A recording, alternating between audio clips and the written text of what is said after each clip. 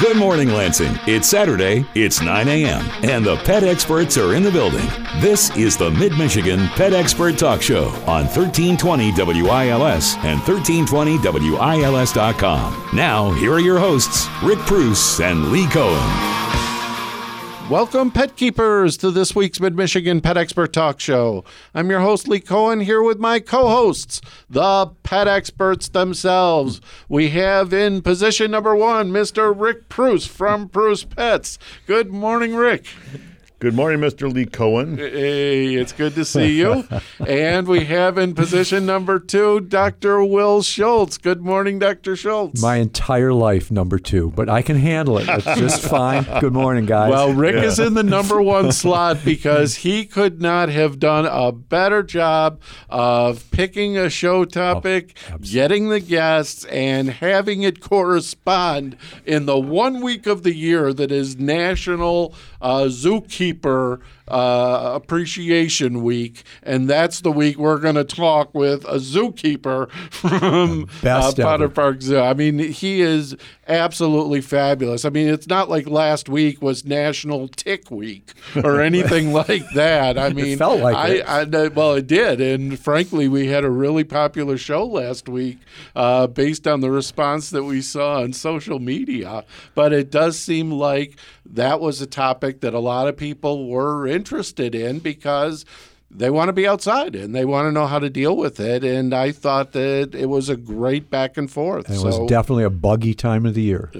No question about it. But it's an important thing to talk about. And who does? Not a lot of people. So I was glad we did. Right. But this week, Rick, you nailed it. I guess you've got an advantage. It helps when the director of Potter Park Zoo is someone who comes from the ecosystem of Preuss Pets. She's an alumni. Yes. And a great person. Yeah, great person. And she and her husband both have worked at our store. He went on the path with working with our wholesale saltwater facility, A&M Aquatics here locally, and she has been with the Potter Park Zoo ever since she left our store. And Cindy Wagner has always been this even-tempered, well-thought-out, don't overreact, don't underreact, but put things in the right direction. And so I think Potter Park Zoo is very fortunate to have individuals like her that it's not drama. It's effective managing of the zoo. And running the vet clinic, right? Drama has no place. No, right? It doesn't work at all. And she's the one that just puts everything in the right tone and just is always thinking forward about what that zoo needs and where it needs to go. So we're excited to have Cindy on the show, but also we're going to have some zookeepers, a zookeeper that can kind of represent the fantastic week of zookeepers. Yeah. Well, it's an accomplishment to have these folks come in because I got to say, they're really busy people. Yeah. And the animals don't just say, go ahead, take the morning off, go do a radio show, and then come feed me when it's convenient. And they can't just, it's like your cat at home or your dog at home. They don't just put the food in the bowl in the morning and pet them on the head and go to work. Yeah. Their work day is making sure everything is right, and their dedication of all the people that are coming today to speak is amazing. Well, I mean, they're all very, very dedicated and very intelligent in what they do. There's no question about it that Potter Park is very well represented for its size in the world. They have a great staff, and we'll hear from Carolyn Shulte today, who is a zookeeper. We also have with us in the studio Pat Fountain, who is the Animal Care Supervisor and is really a very well-respected guy, especially in rhino circles, where he has obviously gotten a lot of attention here for what he's done with the rhinos. Absolutely. But bottom line is he is someone who you would never know out of Lansing, Michigan, that you get the people who are speaking at the programs for rhinos, because I don't think they're known for this area. And when you see him, he looks just like a normal person. but here he is with a real passion for rhinos. It's very interesting. Absolutely. Sorry. That's all right. How close were we?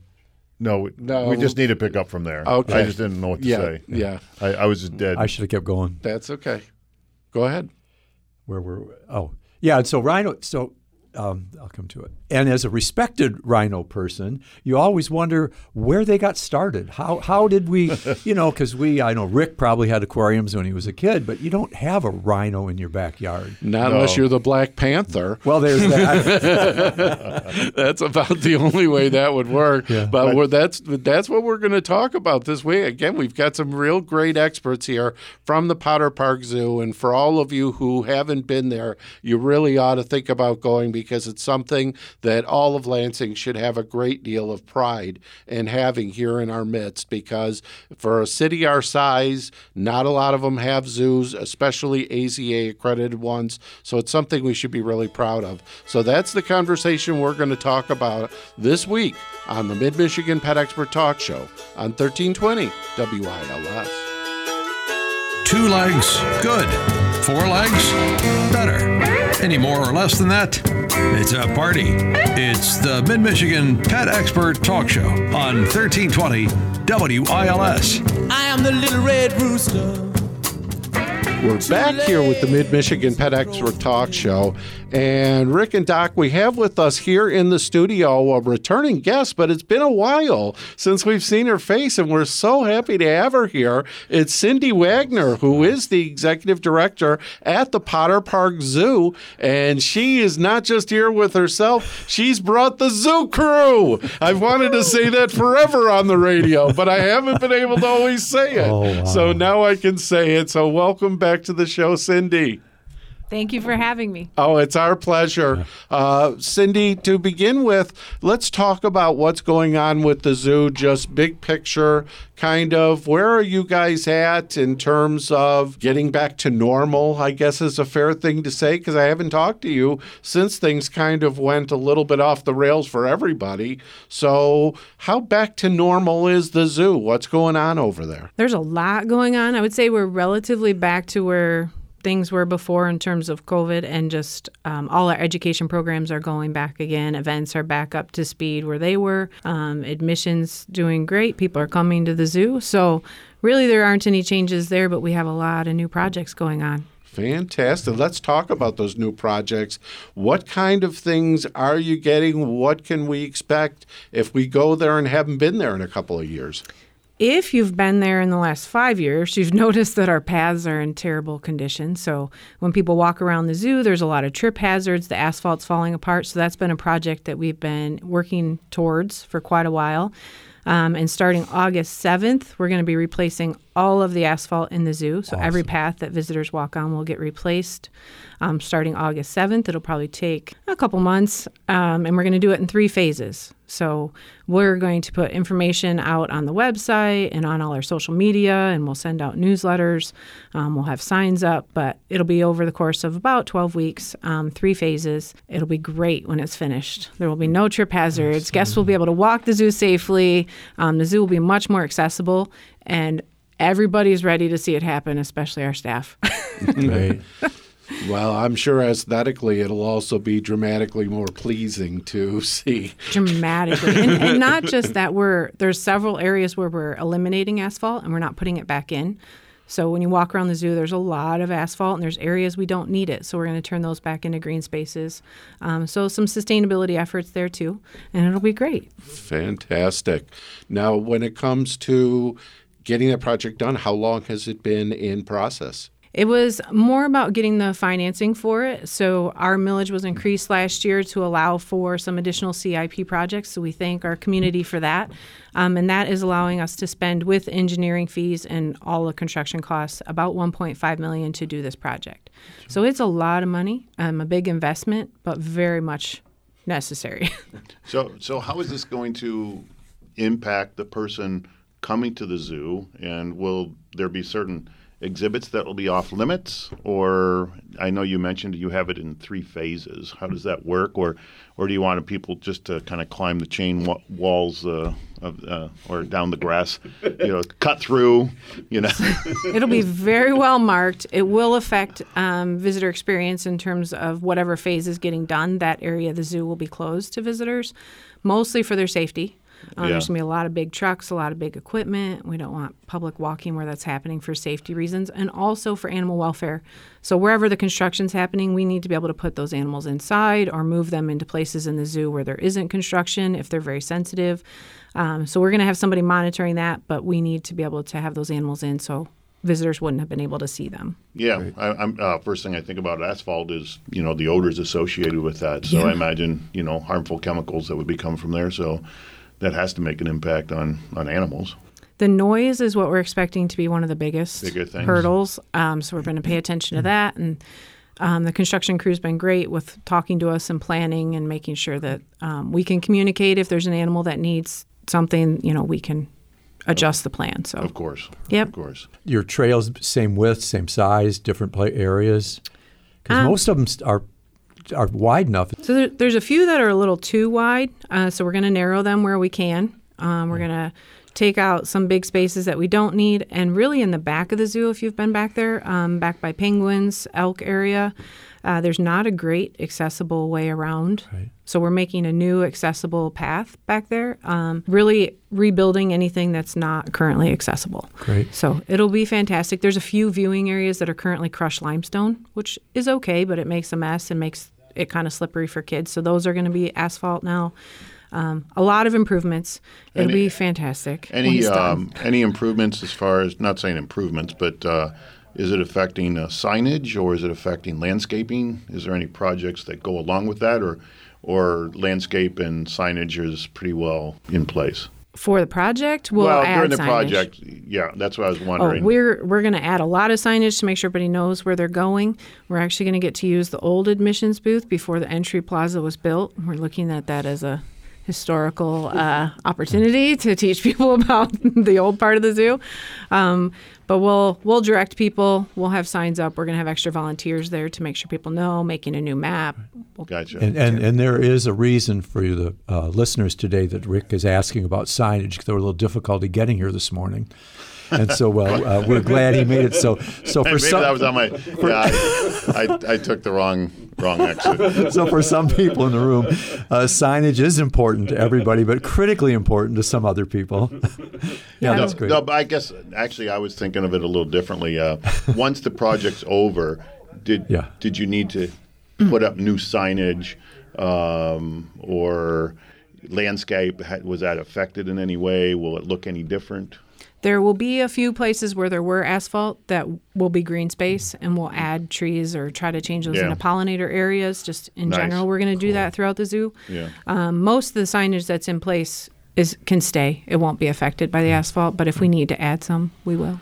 Well, let's move on from asphalt. All right. I mean, it's pretty exciting. But I have one really pressing. This is a veterinary part of life. When COVID hit, we had lots of stuff in our veterinary journals about cats or dogs that were potential COVID carriers. Did you have issues with that also? We had a lot of safety precautions put in place for our animal care staff, and there are still several areas where they are utilizing masks with those animals. So that is one thing that I don't see changing no matter how far away we get from this, is there are certain carnivores and primates that will continue to wear masks with. Yeah. Okay. Yeah, good. That's sorry to change, but that was a medical one. No, but it does lead to another area of questions that I think everybody has, which is, Cindy, when it comes to the animals that you see at the zoo, what kind of changes have taken place? Now, I believe, if I'm not mistaken, we had one of our rhinos go away, and everyone has been expressing how much they miss him, and I have seen those missives. But overall, what is the plan? What new animals can we expect to see, and what do you think are going to be coming at some point down the road? So we are working on breeding rhinos again, because our calf did go to Living Desert Zoo. People do still follow Jolly out there. Right. We are breeding several species that I think we'll talk about a little bit later, so I won't give away the surprise on what we have. And we are working on getting in a new species that's never been at the zoo that is going to be very exciting. Not quite ready to announce it. He's not at the zoo yet. He'll be at the zoo later this year, and then we'll announce him for spring. But people are going to be very excited about that animal. Great. I don't want to break for those that are out there listening, the zookeepers are at bay here, waiting to bite at the bit to tell us about all the new animals. But we need to look, just for those who live in Lansing, that what kind of curious questions you have that you get, or that maybe people do or don't know about Potters Park Zoo in general. Like how many people attend. One thing we didn't even think about, but there are people out there, I'll bet, that don't even know about Potters Park Zoo. Would that be a fair assessment? I think that's a fair assessment. We continually get people that haven't been at the zoo in a long time. Yeah. And when they show back up, they're like, oh, my goodness, it's so nice. It's changed a lot. They're remembering a lot from, 50 years ago even. Right. And the other thing is a lot of people assume we close in the winter. A lot of zoos do close in the winter, especially some other zoos in Michigan. We don't. We stay open partially because we're millage funded and we want to be open for the community. And we have school groups. So we're already clearing snow and doing whatever we need to do with the facility to stay open for school groups in the winter.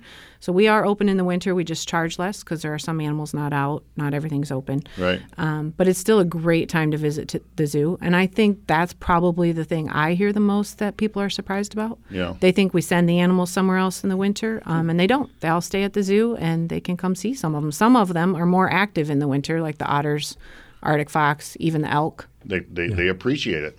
Yeah, they love it. Yeah. They love the snow and the ice. Yeah, when you drive by the road, what's the road that goes past the zoo of the overpass? Pennsylvania. Pennsylvania. Going up there, you can hear the elk bugling in the fall. Oh, you can? No, I've been up there in the fall. I've been driving. You're probably on Aurelius. Yeah, on Aurelius Road. Aurelius. Up there on Aurelius, and you're driving along, and you hear an elk bugle, and you go, "Where in the heck?" Yeah, That's Emmett. That's Emmett, our male elk, and he's amazing. Yeah. Now, do you separate some of these animals in the fall when the rut starts? Do they get more aggressive to you and people? Specifically, the elk. Yes, we do separate. Yeah. Our herd is the size that it needs to stay right now, so we're not trying to have any more elk calves. In the news lately, the Yellowstone, every single week when I'm reading the paper in the morning, somebody is either gored by a bison or an elk chases it. And then, at the zoo, luckily, we're pretty safe at your zoo. You don't have the ability to reach a hand in there and lose it there. I would say we work very hard to make sure everybody's very safe. Yeah. And the keepers don't go in with the elk or any potentially dangerous animals. So they shift the elk into a different yard and then they go clean. So how do you shift them safely? They shift for food. So they're kind of on a routine where they know that they come in the morning and then they can get their browse or get their grain. Show me an Oreo and I'll follow you anywhere. Yeah, that seems to be true. Yeah. That's it. I'm just thinking about how I always, my wife, and breakfast, and I'm very well guided. That's all I can say. I'm very well guided. You can get him out of the room. Now, for those that don't know, because it's been a while since we've changed direction with the zoo where Ingham County is involved, can you kind of give an idea the funding part of Potters Park Zoo and how it is that Potters Park Zoo continues and where does the funds come from? Yep, Ingham County took over management in 2007.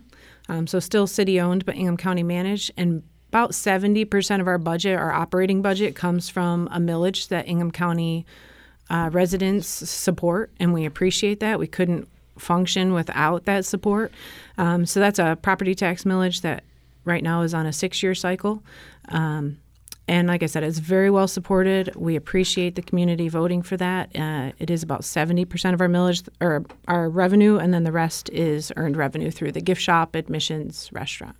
So this asphalt project, for instance, or other elements that you need to how has the funding from Ingham County affected that? Because you've been there prior to that, as well as through this, whether in one position or another at the zoo. What year did you start at the zoo?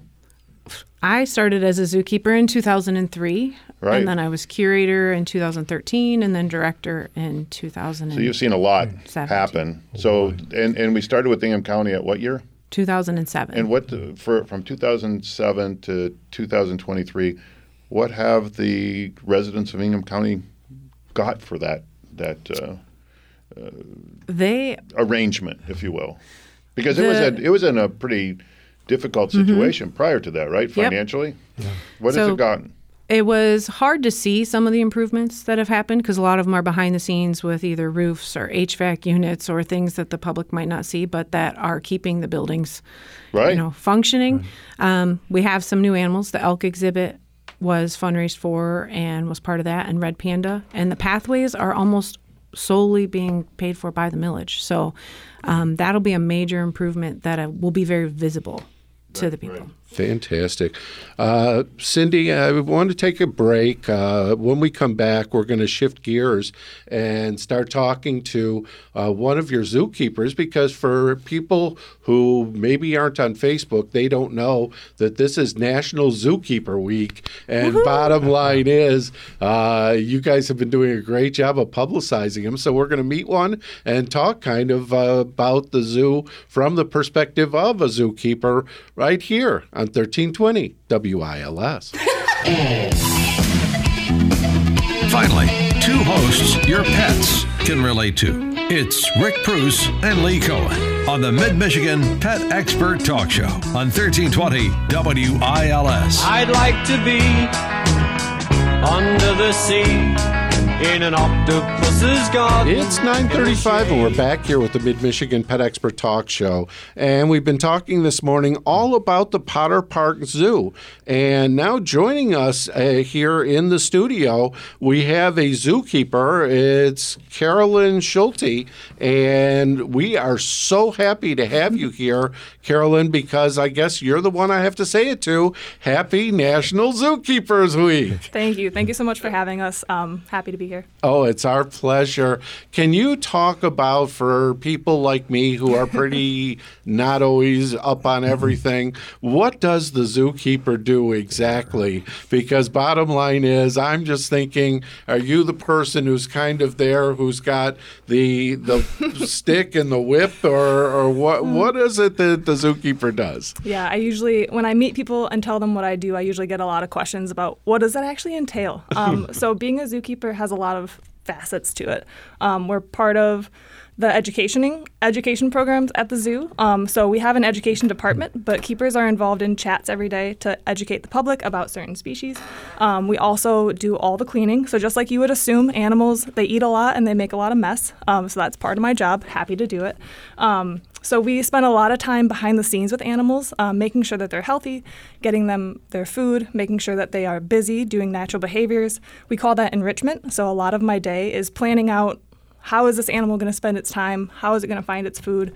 Making sure that they can exhibit natural behaviors, even though they're in a human care setting. So we spend a lot of time thinking about how to make their lives more natural, even though we have them in a setting that's not as natural. Okay, so when you wake up in the morning and you get very done early. and you follow the road signs to work and you get there, where do you start besides your coffee? Where do you start? Yeah. Coffee is very necessary.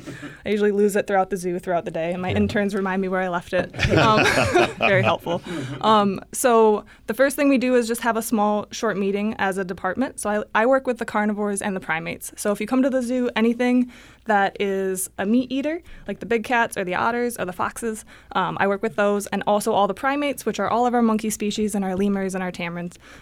So the first thing we do is just plan our day, find out what the goals are, and what projects we have going on.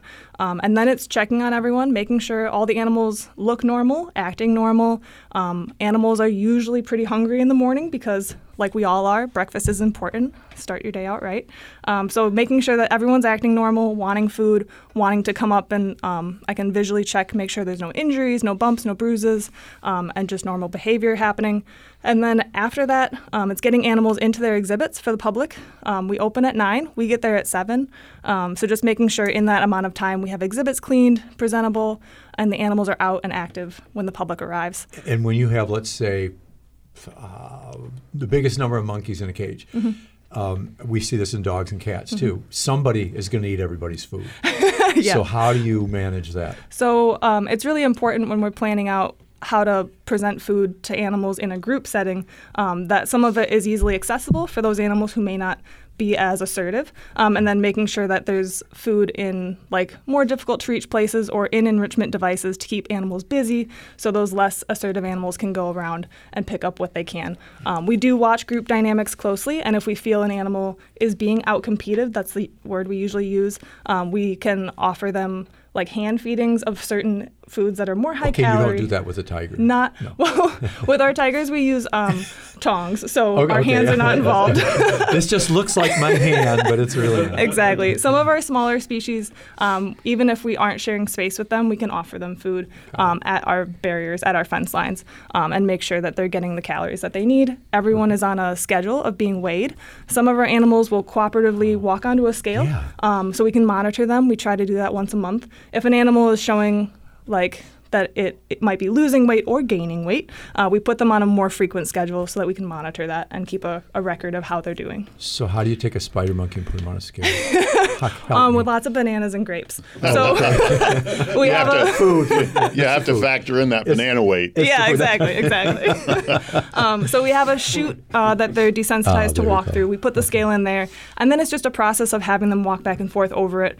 They have a tail that's prehensile, which means grasping, and so our most difficult piece with the monkeys is making sure that that tail is not holding up part of their body weight and that they're cheating the scale a little bit. All of us want to weigh a little bit less. I think the monkeys know that too. So that's the difference between old world and new world monkeys, is the tail, right?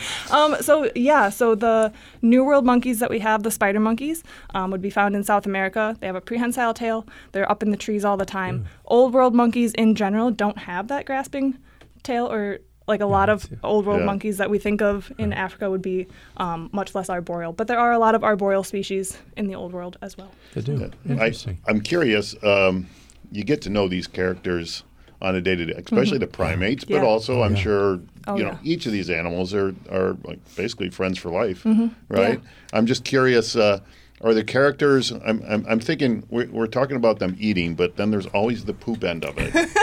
Always. Always the poop end of it. What goes in must come out. I'm imagining, maybe a little bit of mutiny in the primates.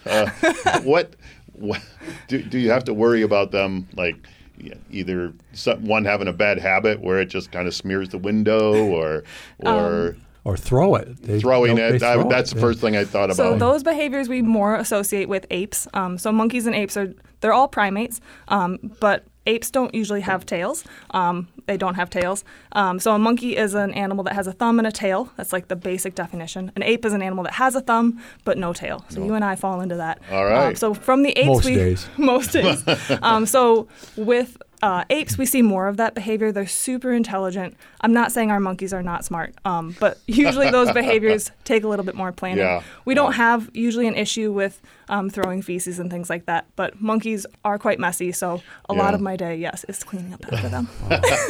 And I'm sure they get it in places that aren't easy. Yes. But also that's a window, I imagine, of their health. For sure. Paying attention to what the characteristics of that is. You definitely learn what's normal and what's not. And that's our first indicator if an animal is having a difficult time or if something isn't right. We can alert that staff that, like the poo wasn't normal this morning. And that's a great indicator. Just like if you have children and you're changing diapers, when your kid's not feeling well based on what's there. So we take that into account every day when we're cleaning exhibits. No, go ahead. And do you control like grooming issues on them? Because I know in stress in small animals will have issues. They'll stop grooming or they'll overgroom or they'll tear their coats out. Yeah. So we definitely, if we have an animal that's showing like a behavioral issue, like over grooming or not grooming enough, we have assessment sheets that we can use. One of the parameters on our assessments is hygiene. So if an animal like a cat who normally grooms himself isn't doing that, or an animal like a primate isn't having its group mates groom it as much, we can definitely mark that down and then alert vet staff or consider like how we could make their lives better with more enrichment or more training, more keeper interaction or less. If we're a cause of stress, then we can also limit like what we do around their exhibits, limit noise or limit and the stressors. Nutrition on these too. Who is in charge of that? So we had a nutritional assessment a couple years ago to kind of revamp our diets.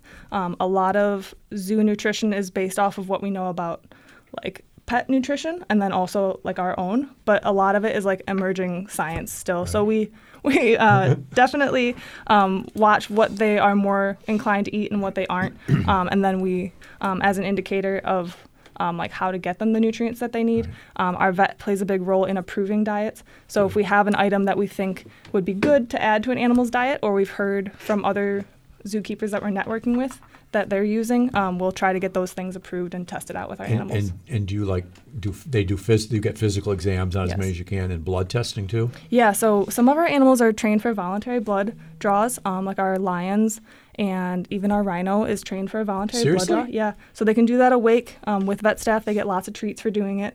That way it's a very positive experience. Most of our animals every 1 to 2 years receive a physical exam where they go under anesthesia. We can do a full workup, x-rays, and make sure that they're in peak health. But we try to do as much voluntarily as possible. Anesthesia comes with risks, just like you and I, so we want to limit those times if we can. Right. And so a lot of behaviors that are just simple husbandry things, we try to train them to do themselves. And in my career, drawing blood from a really, really big, mean dog was one thing, but drawing blood from a lion that's just eating food in front of you, that might be a whole different ballgame. Oh, yeah. It's quite a process, but they seem to be really willing to participate as long as they're getting some sweet treats. Wow, that's amazing. As far as the zoo goes and all the types of animals, I imagine some animals require more vet attention and overall health attention. Yeah. And some not so much. How, in your department, are you a lion's share? Good one. I love a good pun. I was waiting for that today. I think with animals that we are monitoring for pregnancy or old age, we definitely spend a lot more time communicating with vet staff about their health. Animals who are in like kind of the prime of life, we can just do those weigh-ins once a month and like every 2-year check-in. But if they're going through a life change, we definitely spend more time assessing them. Well, Carolyn, we want to thank you so much for sharing a little bit of time with us during this National Zookeeper Week and telling everyone about what goes on with it. We need to take one more break, but when we come back, we've got Pat Fountain here, who is the Animal Care Supervisor, so we'll just see exactly what it takes to keep all these animals thriving out there right here on 1320 WILS. All dressed up, no Rick place Preuss to go. and Lee Cohen had to step out to go water some fire hydrants. But they're back now on the Mid-Michigan Pet Expert Talk Show on 1320 WILS.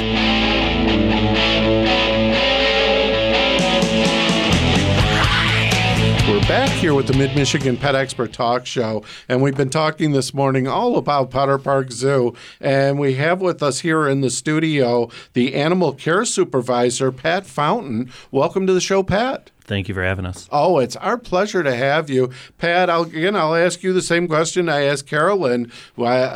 You think you know what it means to be an animal care supervisor, but I'm going to ask anyway. Tell me what you do day to day at the Potter Park Zoo in order to keep these animals healthy, which is what I imagine the overall goal is. Definitely. So my main focus at the zoo is to oversee the animal collection and the keeper staff and the animal care staff.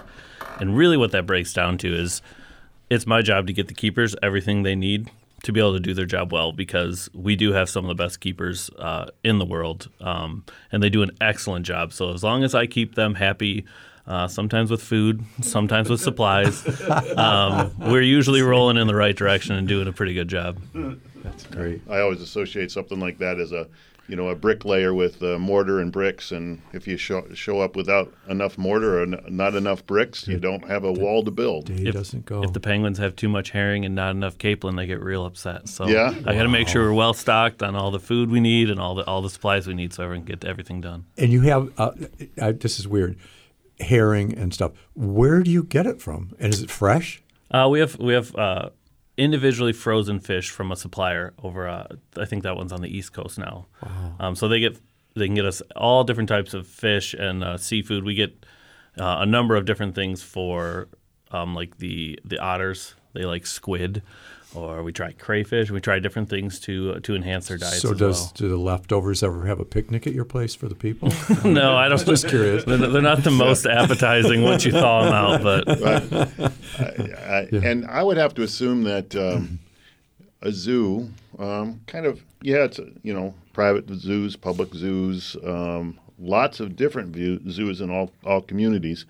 But I would imagine coordinating or communicating via whether it's the internet or however, learning of how to continually improve what you do, how you do it, and where to get stuff. Is there a regular community of people in your position or zoos in general that share that information? Definitely. That's one of the biggest things that I think we as a zoo do well is our commitment to professional development and to networking with other zoos and working with other zoos. We have a goal, or I personally have a goal of sending every keeper we have to a conference or to some sort of professional development every year, because the better our keepers are, the better we're going to be as a zoo. And what comes along with that is all the connections you make with other zoos. So I've been a member of the International Rhino Keepers Association for about 8 or 10 years now. Mm-hmm. And I was actually just voted onto their board of directors. So congratulations. The connections I've made in the rhino community have become invaluable with the rhinos we have here at the zoo. Carolyn, she's been going to otter workshops, so she knows otter keepers across the country. So if we have any questions for any species, we know exactly who to call or who to reach out to. That's beautiful. On the internet, the AZA website has a forum list of all different species, and I can ask a question on there, and experts from around the country can give me their advice, can weigh in. We help people out all the time with what we're doing. So it's really an invaluable tool. I know, being a member of the AZA, what does that mean to you in your position and as a zoo? Because some zoos are not AZA, some zoos are. What does it mean to you to be AZA? It means quite a lot. It's the gold standard for zoos. It's the highest qualifications. It's the goal that we strive for. We want to do the very best that we can, and what they represent is just that. It's that you are taking care of these animals and taking care of the community and the zoo in the best possible way. So it's really a community of zoos across the country that really work well together and really mean a lot. And we actually just went through our accreditation this year, so you get accredited every 5 years. There are other organizations similar to AZA, right? Do you communicate with zoos that are maybe not a member of AZA but are a member of another affiliated organization? Yeah, there's other organizations and other zoos, and that kind of comes into like our networking with other zoos. Some of these conferences we go to and stuff, you meet people from the smallest of zoos to the biggest of zoos, and right. And everyone cares about their animals. That's the one thing you're going to see. If anyone in this profession, they're not going to be doing it if they don't really care and aren't trying their best. So you can learn from anybody. You can learn from the smallest zoo to the biggest. We're not the biggest zoo in the world, but I've gone to a few rhino conferences, presented on like the work we do with our training, with our blood draws and stuff. And every size of zoo has called and asked how we do it. How do we do this? And it's just really nice to be able to share what you know and to take in what anyone knows. So when you go to your rhino meeting, do you guys have like just a secret handshake? I would say any conference you go to, rhino people are real different from otter people, and you can kind of. My first conference was actually in England, and I didn't know anyone. And I got on a train, and I saw this one person. And I said, "That person works as with a rhino rhinos." person." No and I went up and asked her in a foreign country, and she's like, "I am going to the conference." And I said, "I could tell." So you can spot each other from a mile away. It's not smell or anything. No. So that brings up another unique thing that your zoo is doing with tadpoles. Yeah. So we recently just bred our Puerto Rican crested toads, and we shipped and released about 2,000 tadpoles back to Puerto Rico to be released in the wild. Tell us about tell us about the frog. Yeah. So the Puerto Rican crested toads are endangered. They're having a pretty hard time breeding in the wild. For example, for us to breed a toad, there's a number of steps we have to go through. We have to take these toads, we have to put them in their special tanks, make it rain for so many days. We have to put them in a fridge, cool them off. We have to warm them back up.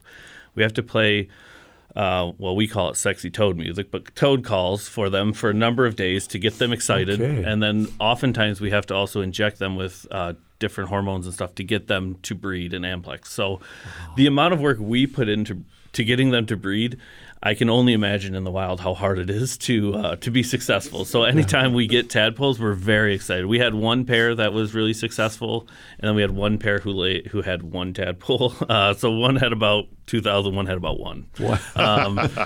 And then it's a really exciting day for the keepers to be able to actually physically pack them up and ship them off and then get them released.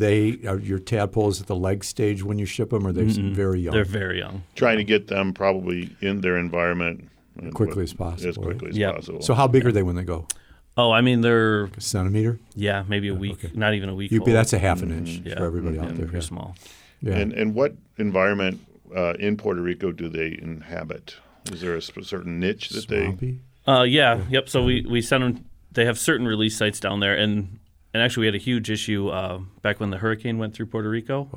We couldn't breed for a couple years because it wiped out a good chunk of that environment, and it took a few years for it to come back and for them to be able to even release again. So it was a pretty big deal. So do you send you share other animals, or as you have baby otters even when they come through, do they go to other zoos, or do you keep most of them? Yeah, so when we breed, almost every species is involved with an SSP, a species survival plan, and that what they do is they're kind of the group that looks at the genetics and says, you should breed your otter with this otter or that otter with this otter, and they'll make recommendations for us to send animals to certain zoos to breed, or they'll tell us, hey, for this year you should just hold these two and not breed. Are you doing that with DNA? Are you DNAing them? Yep. Really? Wow, that's cool. That's very neat. So how long have you been doing this? I started at the zoo. I was the first zookeeper for the county. So in 2007, when the county took over, I started. All right. And then I became the hoofstock lead. And so I'm a big rhino person, in case you can't tell. I really, really enjoy hoofstock. And then I became the lead zookeeper, and now I'm the animal care supervisor. So I've been here for about 16 years. Great. When I sleep, I dream about pet stores sometimes, like go figure, building a pet store or all the trials and tribulations. When you sleep, what do I dream of? Does the zoo and animals come up? He sees a big horde. Yeah. No, I mean, sometimes I dream worst case scenarios. This animal's out, what am I going to do? That's what everybody does. And you just think about everything that could happen. So, yeah, I do dream about the zoo quite a lot. Well, it's been a fascinating conversation, Pat. We want to wish you the best of luck along with the rest of the crew at Potter Park. And thank you to Carolyn for coming in and sharing this. You guys are a treasure, and I hope Lansing continues to appreciate it, because it is.